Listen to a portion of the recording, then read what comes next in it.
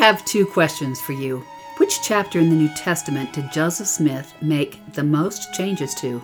It's Matthew 24, where Christ, during his last week on earth, told his apostles just what to expect before he would return. Here's the next question. Do we have any precedent in the gospel or in history where people were preparing for the coming of the Lord? They knew he was coming. They knew where he was coming. They even prepared a place for him to come. And then he came? Of course, we see this in the Book of Mormon, but is the same pattern happening in our time? We're going to explore this question in this podcast. Welcome to Meridian Magazine's Come Follow Me podcast. We're Scott and Maureen Proctor, and this week the lesson is called The Son of Man Shall Come, covering Joseph Smith, Matthew 1, Matthew chapter 25, Mark chapters 12 through 13, and Luke chapter 21. Will you tell your friends about this podcast? Word of mouth is the only way people will learn about it, especially if you have friends in English-speaking countries around the world. We'd like to help people study the scriptures. Joseph Smith considered doing his translation work on the Bible, quote, a branch of his calling, an important part of his stewardship as the prophet ushering in the last dispensation. It's significant that Matthew 24 should be the chapter where Joseph Smith made the most changes and additions, because this is the chapter where Jesus sits with his apostles on the Mount of Olives, telling two dismal and critical things that they must know. While Joseph has made several important changes in other chapters of the New Testament, this was a topic that demanded special revelation. Matthew 24 in the King James Version contains 1,050 words, while Joseph Smith Matthew contains some 1,500. You know, some people don't think the Joseph Smith translation is all that important to use, and they skip over the footnotes oftentimes in their study of the scriptures. But I remember a quote from Elder Bruce R. McConkie, which he said of the Joseph Smith translation, quote, "Of course, the revealed changes made by Joseph Smith are true, as much so as anything in the Book of Mormon or the Doctrine and Covenants. Of course, we have adequate and authentic original sources showing the changes, as much so as are the sources for the Book of Mormon or the Revelations. Of course, we should use the Joseph Smith translation in our study and teaching. Since when do any of us have the right to place bounds on the Almighty and say we will believe these revelations but not those? Most of these changes in Matthew 24 have to do with clarity and organization, so this very important message is not lost on us. His disciples had come to him saying, 'Tell us about the destruction of the temple and the Jews, and what is the sign of thy coming and the end of the world?' From verse 1 in Joseph Smith Matthew 1, the Lord tells these dear friends, those who will have to carry forth the kingdom, that henceforth they will not see him, but he said, 'I am he of whom it is written by the prophets.' With these words he is proclaiming that he is the Messiah, and as the prophets had foretold, he would suffer for the sins of the world, and that at the end of the world there would be a glorious second coming. All the holy angels would be with him, many who would be preparing the earth for his coming, and as we learn in the book of Revelation, sound trumps at strategic times. Then, until verse 21, the Lord specifically teaches his apostles about the destruction of Jerusalem. Jesus said, 'There shall not be left here upon this temple one stone upon another that shall not be thrown down.'" That Jerusalem, and particularly the magnificent temple, could be destroyed must have been nearly impossible for his apostles to comprehend. This temple was made of massive stones, including one that was one of the heaviest objects ever lifted by humans without the assistance of machinery. It is about 45 feet long and weighs 570 tons. The pillars supporting the porches were 37.5 feet tall, and it is said that when the Romans destroyed and plowed Jerusalem, 6 days of battering fell to dislodge these mighty stones. Yet the temple was finally leveled to the ground. Only a western wall of the platform where the temple stood would remain, echoing across the silence of the centuries. This temple was made of massive stones, including one that was one of the heaviest objects ever lifted by humans without the assistance of machinery. It is about 45 feet long and weighs 570 tons.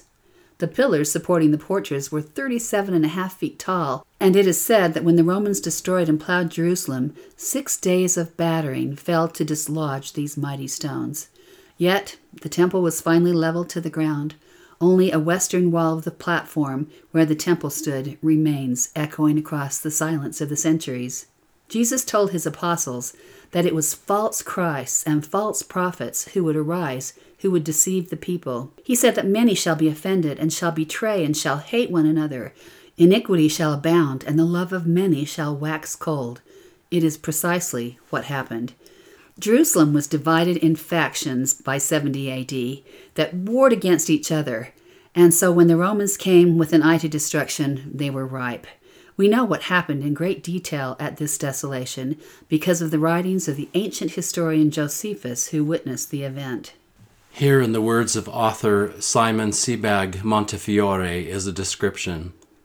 On the 8th of the Jewish month of Av, in late July, AD 70, Titus, the Roman Emperor Vespasian's son, who was in command of the 4-month siege of Jerusalem, ordered his entire army to prepare to storm the temple at dawn.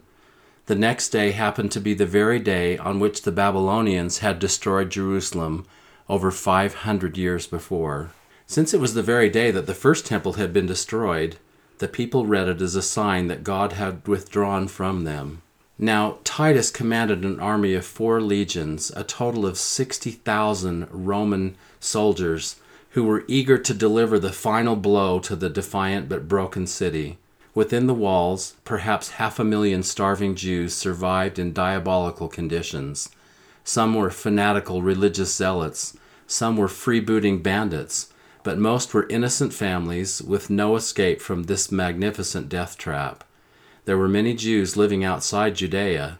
They were to be found throughout the Mediterranean and Near East, and this final, desperate struggle would decide not only the fate of the city and her inhabitants, but also the future of Judaism and the small Jewish cult of Christianity, and even, looking forward across 6 centuries, the shape of Islam. So he wrote, the Romans had built ramps up against the walls of the temple, but their assaults had failed. Earlier that day, Titus told his generals that his efforts to preserve this foreign temple were costing him too many soldiers, and he ordered the temple gates set alight. The silver of the gates melted and spread the fire to the wooden doorways and windows, thence to the wooden fittings and the passageways of the temple itself. Titus ordered the fire to be quenched. The Romans, he declared, should not avenge themselves on inanimate objects instead of men. Then he retired for the night into his headquarters in the half-ruined Tower of Antonia, overlooking the resplendent temple complex. Around the walls, there were gruesome scenes that must have resembled hell on earth. Thousands of bodies putrefied in the sun. The stench was unbearable. Packs of dogs and jackals feasted on human flesh. In the preceding months, Titus had ordered all prisoners or defectors to be crucified. 500 Jews were crucified each day. The Mount of Olives and the craggy hills around the city were so crowded with crucifixes that there was scarcely room for any more, nor trees to make them. No other city, reflected the eyewitness Josephus, quote, did ever allow such miseries, nor did any age ever breed a generation more fruitful in wickedness than this was since the beginning of the world. The young wandered the streets like shadows, all swollen with famine, and fell down dead wherever their misery seized them. People died trying to bury their families, while others were buried carelessly, still breathing. Famine devoured whole families in their homes. Jerusalemites saw their loved ones die with dry eyes and open mouths. A deep silence and a kind of deadly night seized the city. That's quite a description from Josephus. In New Testament times, they spoke of Daniel's prophetic view of the future as the abomination of desolation, and this was to occur twice.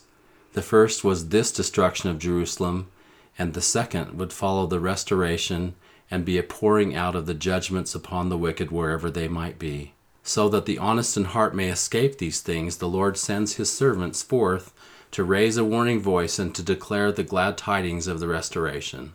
It is the pattern, in fact, that we see in Scripture, that before there is a great destruction, the Lord sends a prophet to warn the people. Those who will listen and repent are led away. This is the event that kicks off the action in the Book of Mormon. In 600 BC, Jerusalem is about to be destroyed by Babylon, and so Lehi and other prophets are called to warn the people and plead with them to repent, so the Lord can fulfill his covenant promise to protect them. Instead of listening, they turn on Lehi and threaten his life. He and his family are led away into the wilderness and escape the destruction. In AD 70, we learn from early church fathers, the Christians who lived in Jerusalem were not there to be killed by the Romans. Why? Because they remembered what Christ had said. When you therefore shall see the abomination of desolation spoken of by Daniel the prophet concerning the destruction of Jerusalem, then let them who are in Judea flee into the mountains. Let him who is on the housetop flee, and not return to take anything out of his house. Neither let him who is in the field return back to take his clothes. Believing the words of the Lord, the Christians living in Jerusalem had fled to Pella in Jordan, which was 17 miles away. They were safe. So the Roman siege was the first warning. Then came the second. Now in Joseph Smith, Matthew 1:22-37, Jesus described for his disciples the events that would occur before his second coming at the end of the world. The end of the world is defined as the end of wickedness. Part of what Jesus described sounds very similar to the conditions leading up to the fall of ancient Jerusalem. He says, "For in those days there shall arise false Christs and false prophets, and shall show great signs and wonders, insomuch that if possible they shall deceive the very elect, who are the elect according to the covenant." False Christs and false prophets would abound. Now we think we have a clear picture of what that would look like. Somebody claiming to be a false Christ. I remember walking across the campus yard in college and seeing a man who claimed he was the Savior passing out pamphlets to the students. And no, this was not at BYU. Not one person that I could see was taken in by him. He was clearly a marginalized and deluded person. So what kind of false Christ and false prophet would excite interest and deceive even the very elect? Elder Bruce R. McConkie said, quote, "True, there may be those deranged persons who suppose they are God or Christ or the Holy Ghost or almost anything. None but the lunatic fringe among men, however, will give them a second serious thought. The promise of false Christs who will deceive, if it were possible, even the very elect, who will lead astray those who have made eternal covenant with the Lord, is a far more subtle and insidious evil. A false Christ is not a person. It is a false system of worship, a false church, a false cult that says, 'Lo, here is salvation, here is the doctrine of Christ. Come and believe thus and so, and ye shall be saved.' It is any concept or philosophy that says that redemption, salvation, sanctification, justification, and all of the promised rewards can be gained in any way except that set forth by the apostles and prophets. Any false system of thought that demands allegiance and claims to have the power to save the world is a false Christ or a false prophet. We are swimming in them today. These false systems often demand allegiance and punish those who don't comply." During the evening and night, when the Savior was with his disciples and had the Last Supper with them, just before all he would go through to bring about the atonement, he said to them, "Let not your heart be troubled." What a thing to say to his little flock just before his time in the Garden of Gethsemane. His arrest, his brutal trial, his scourging, his carrying the cross, and then his crucifixion. In that same pattern, as he stood with his disciples upon the Mount of Olives and talked of the destruction of the temple in Jerusalem and the coming wars and rumors of wars, he said calmly, "See that ye be not troubled, for all these things must come to pass." We live in such troubled times, and they will get worse. President Nelson just counseled the saints in the South Pacific with these words, quote, "Now here's a warning for you. There's trouble ahead. Prepare for attacks from the adversary. He will attack you through your God-given appetites. Please protect yourselves from Satan's traps." Here's another warning from President Nelson. "Now, as president of his church, I plead with you who have distanced yourselves from the church and with you who have not yet really sought to know that the Savior's church has been restored. Do the spiritual work to find out for yourselves. And please do it now. Time is running out." There are difficult days ahead, the 94-year-old prophet said at an outdoor devotional in Samoa. Please protect your children. Help them to know the Lord and love Him and keep His commandments and be free from the shackles of addiction and bondage. He also said, the battle with sin is real. The adversary is quadrupling his efforts to disrupt testimonies and impede the work of the Lord. He is arming his minions with potent weapons to keep us from partaking of the joy and love of the Lord. We can do better and be better. And in his major talk on Revelation, in the first General Conference when he spoke as president of the church, he said, I am optimistic about the future. It will be filled with opportunities for each of us to progress, contribute, and take the gospel to every corner of the earth. But I am also not naive about the days ahead. We live in a world that is complex and increasingly contentious. The constant availability of social media and a 24-hour news cycle bombard us with relentless messages. If we are to have any hope of sifting through the myriad of voices and the philosophies of men that attack truth, we must learn to receive revelation. Our Savior and Redeemer Jesus Christ will perform some of His mightiest works between now and when He comes again.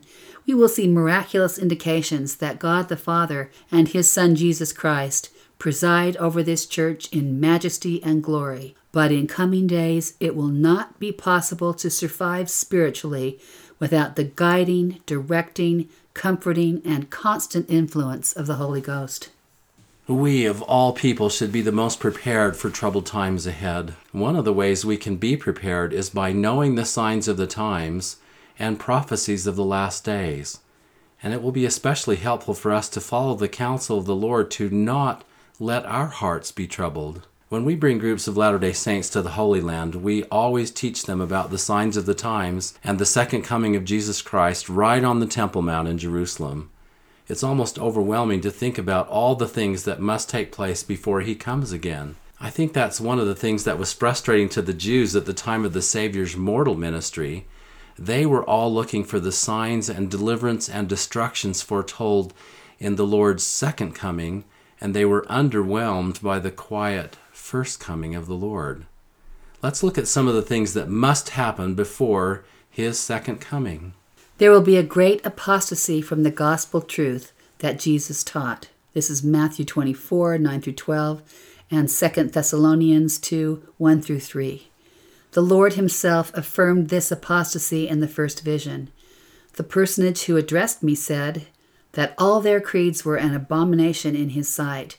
They draw near to me with their lips, but their hearts are far from me. They teach for doctrines the commandments of men, having a form of godliness, but they deny the power thereof. Of course, that's Joseph Smith writing. That's certainly a quick overview of the definition of apostasy. You know, it hits me just as you were saying that the restoration is ongoing and it's unfolding and continuing, but so is the apostasy. It's ongoing and continuing and unfolding. That is fascinating and true. The gospel is to be restored. We have learned recently from President Russell M. Nelson that the restoration is continuing to unfold, and there is much more to come. Priesthood keys were to be restored. Much of this has taken place, but there are yet more keys to come, including those of creation and resurrection. Of course, the Book of Mormon was to come forth in the latter days, and we are also promised numerous other records that will come forth, including the records of the lost tribes of Israel. I'm so looking forward to that. There shall be wars and rumors of wars. Do we see that today?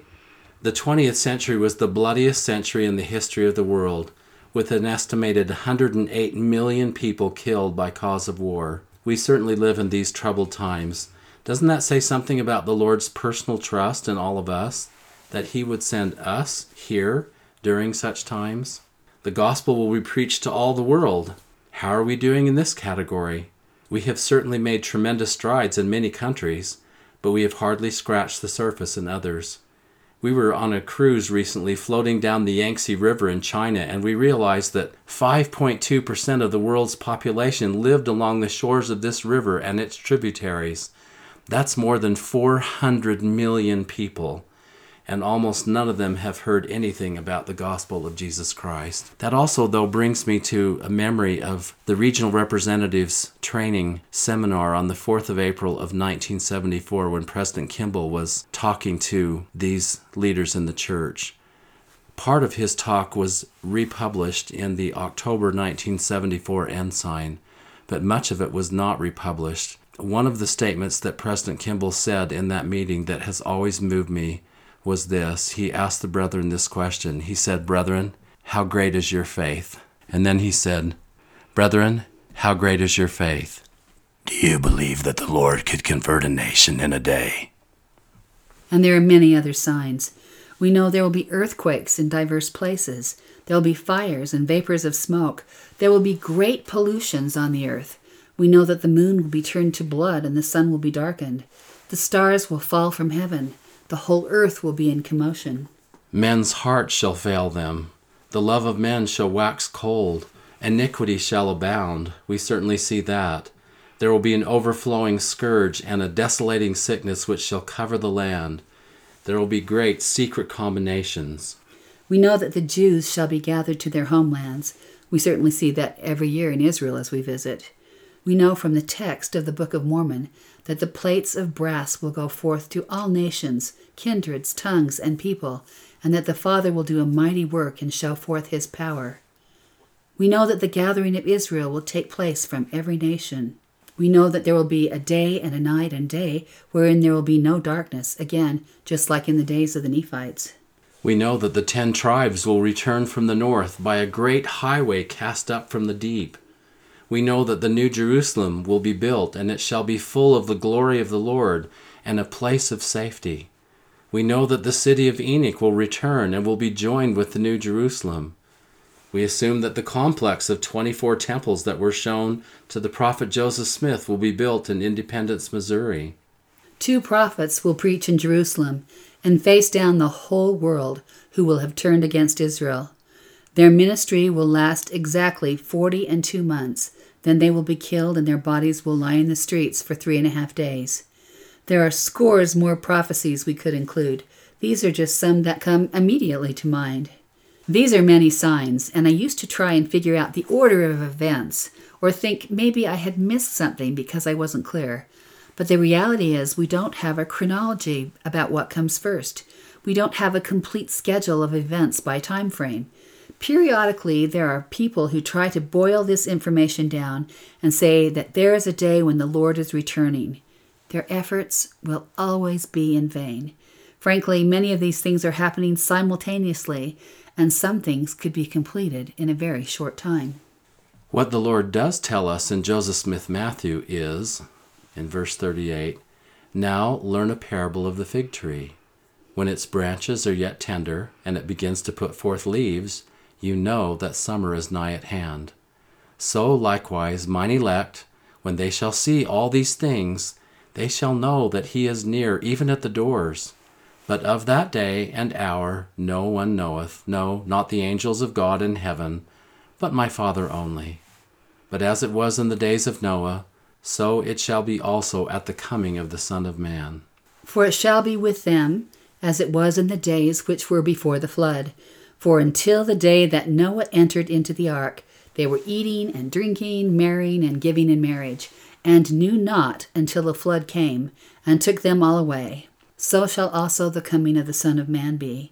Then shall be fulfilled that which is written, that in the last days 2 shall be in the field, the one shall be taken, and the other left. 2 shall be grinding at the mill, the one shall be taken, and the other left. And what I say unto one, I say unto all men, watch therefore, for you know not at what hour your Lord doth come." Let's talk briefly about the second coming itself. There are multiple visits which comprise what we call the second coming. He will come to Adam-on-Diamond. This will be the greatest meeting in the history of the world. We talked about that at the very beginning. Is there a precedent where people are preparing for the Lord to come? They know where he will come, and then he comes. This is that repeated in our day. This place is indeed being prepared. He will come to his temple, both in Missouri and in Jerusalem, which means a temple has to be built in Jerusalem. He will come to Jerusalem itself. according to rabbinic tradition, to the Temple Mount, and there he will show himself to the Jews. And in Zechariah we read, "And one shall say unto him, What are these wounds in thine hands? Then he shall answer, Those with which I was wounded in the house of my friends." A more complete description of that visit is given to us in the 45th section of the Doctrine and Covenants, verses 51 and 52. "And then shall the Jews look upon me and say, What are these wounds in thine hands and in thy feet? Then shall they know that I am the Lord. For I will say unto them, These wounds are the wounds with which I was wounded in the house of my friends. I am he who was lifted up. I am Jesus that was crucified. I am the Son of God." He will set his foot on the Mount of Olives, and there shall be a great earthquake. See Zechariah 14:4. He will come in the clouds of glory with all the holy angels, where all will see him at once. And that's often what we think of as the second coming, not realizing that there are all these many visits before. All of these visitations together comprise the second coming. The Lord promises, "He that shall not be overcome, the same shall be saved." So how do we prepare? The Lord gives us two parables to teach us. First, of course, is the parable of the 10 talents in Luke 19, verses 12 through 26.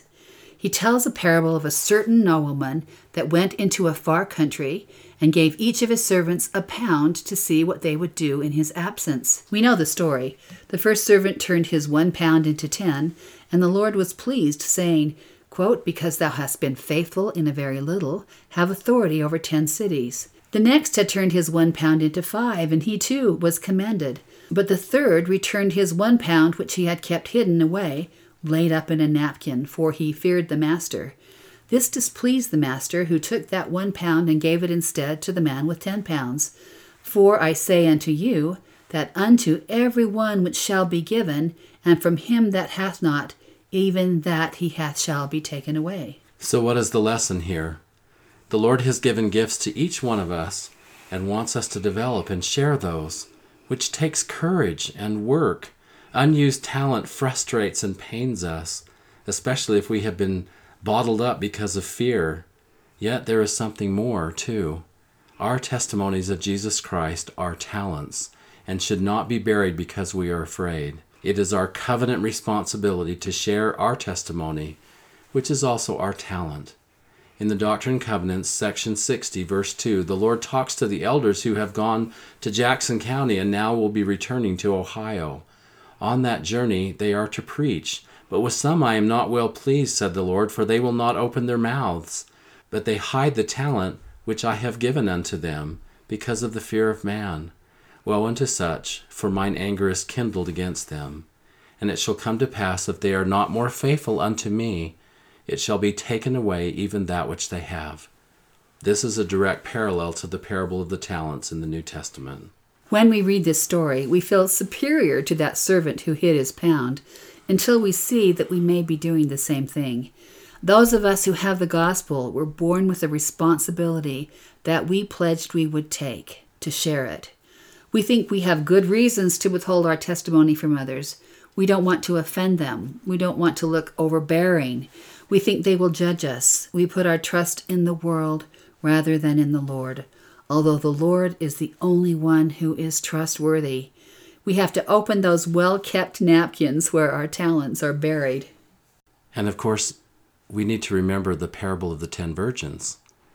The 10 virgins are obviously members of the church. They each one have been invited to the feast that has been made for the bridegroom who's coming. This is a second coming imagery that we're given very clearly. 5 of the virgins are prepared and 5 of them are not. And the way that they're prepared is that they have oil for their lamps. Now, all of them had lamps, but you have a lamp and you have oil with you. To have oil with you means you have an extra container which is full of oil that you've purchased or collected. And that oil is what the other virgins, the foolish virgins, wanted to buy or take or borrow from the others. And they wouldn't give it to them because they had just enough to get to the feast. Because in those days, the feast was going to be at night, and you're invited to be ready for the bridegroom to come. And you have to have that oil for your lamps. In section 45 of the Doctrine and Covenants, then, in verses 56 and 57, we're reminded of this same parable of the 10 virgins. And at that day, when I shall come in my glory, shall the parable be fulfilled which I spake concerning the 10 virgins. For they that are wise, and have received the truth, and have taken the Holy Spirit for their guide, and have not been deceived, verily I say unto you, they shall not be hewn down and cast into the fire, but shall abide the day. So we learn how we fill our oil lamps by being wise, receiving the truth, taking the Holy Spirit for our guide, and that we're not deceived. All these things will keep us on the right path, and we'll be prepared to meet him when he comes again. The thought of a second coming of the Lord is a glorious thing, not a fearful one. And I love that we're given specific instructions about how we can abide the day. Let us be wise and receive the truth, and let us daily take the Holy Spirit for our guide and not be deceived. Thanks for listening. Next week's lesson is Continue Ye in My Love, and includes the sublime material recorded in John chapters 13 through 17. Thanks again to Paul Cardall for the beautiful music, and for the transcript of this podcast, you can find it at latterdaysaintmag.com/podcast. Can't wait to meet with you again next week. So long.